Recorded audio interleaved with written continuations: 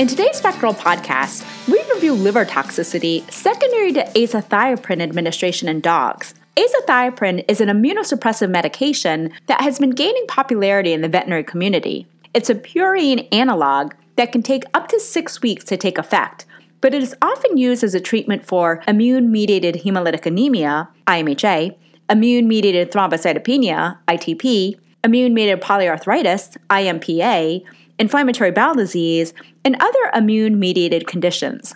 Some practitioners express discomfort using azathioprine due to its potential for adverse effects, such as hepatotoxicity and bone marrow toxicity. But how worried should we really be? Walsh et al., out of University of Wisconsin, wanted to assess this in the study entitled Incidence, Timing, and Risk Factors of Azathioprine Hepatotoxicosis in Dogs. The authors wanted to characterize the observed incidence, timing, risk factors, and outcomes for hepatotoxicosis in dogs treated with azathioprine, as well as to evaluate the relationship between hepatotoxicosis and either neutropenia or thrombocytopenia. In this retrospective study, the investigators evaluated medical records from dogs that had been treated with azathioprine and that had follow-up data for at least 2 months after starting therapy. Data collected for each patient included signalment and weight, as well as indication for azathioprine therapy, baseline and follow-up CBC and liver enzymes, steroid use, clinical adverse effects, and azathioprine dosing information. Given that steroid usage could complicate interpretation of liver enzyme changes, the authors also included dogs that had a stable or lowered steroid dose during the observational period. Any dogs with new or escalated steroid use were excluded from the portion of the study evaluating hepatotoxicosis.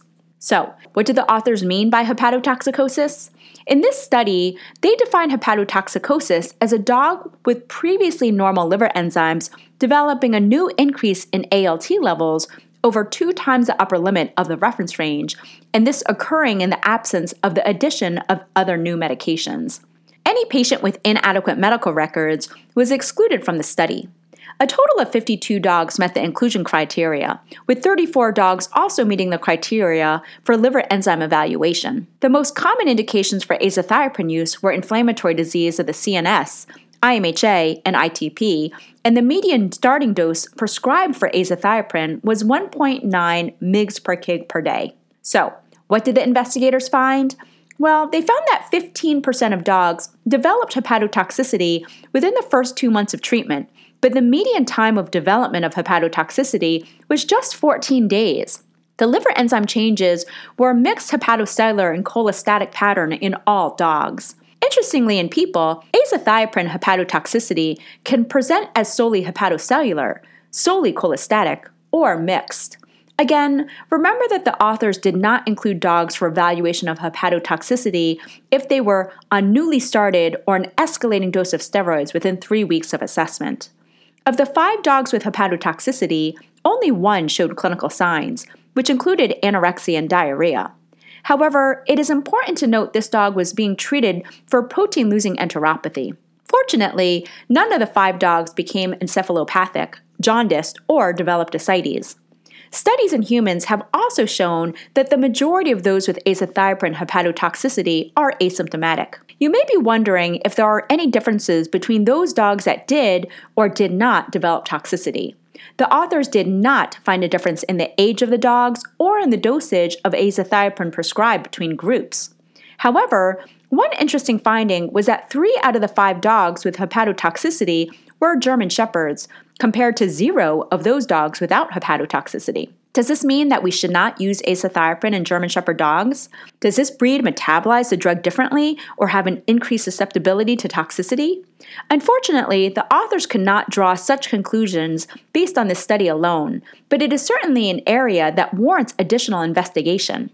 The azathioprine dosage was reduced in 3 dogs with hepatotoxicity, and the drug was discontinued completely in the other 2 dogs. Of those that had a recheck of liver enzymes after making these changes, the values were reduced or stable. So what about the bone marrow? There were 48 dogs that had a CBC performed both before and after starting therapy.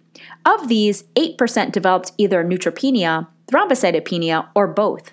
Unfortunately, since so many dogs in this population had other disease processes that could cause anemia, the authors elected to not attempt to evaluate anemia secondary to azathioprine. That said, of those dogs with other cytopenias, there were none that were also anemic. The median time at which bone marrow toxicity was observed was 53 days. If you recall, the mean onset of hepatotoxicity was only 14 days. In other words, when using azathioprine, monitoring of liver values may be most important over the first few weeks, but don't forget to continue monitoring CBCs over the first few months. In this population, none of the patients that had hepatotoxicity also had bone marrow suppression. This is consistent in studies in humans that suggest different metabolites are responsible for the two types of toxicities, which could be similar in dogs. As always, though, we would need additional studies to determine if this is also true in dogs. Also, just a friendly reminder that azathioprine should not be used in cats, as differences in their metabolism cause an increased susceptibility to bone marrow toxicity. An important limitation of the study is that it was retrospective, and therefore the laboratory data was not collected at standardized time points.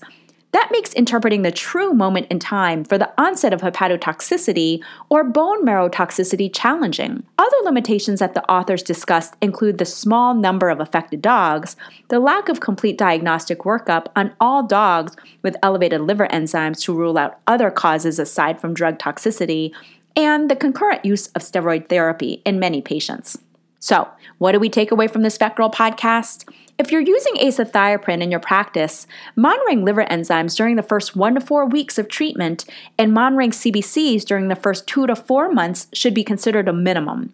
Liver toxicity appears to occur earlier than bone marrow toxicity, and do not be fooled since many dogs are asymptomatic. There was an interesting overrepresentation of German Shepherd dogs that developed hepatotoxicity in this population, so hopefully we will see some additional studies investigating this finding. No dogs develop both liver and bone marrow toxicity, so perhaps these involve different risk factors. In short, azathioprine is considered an effective treatment for dogs with a variety of conditions, but remember that it is not without side effects, so careful monitoring is essential.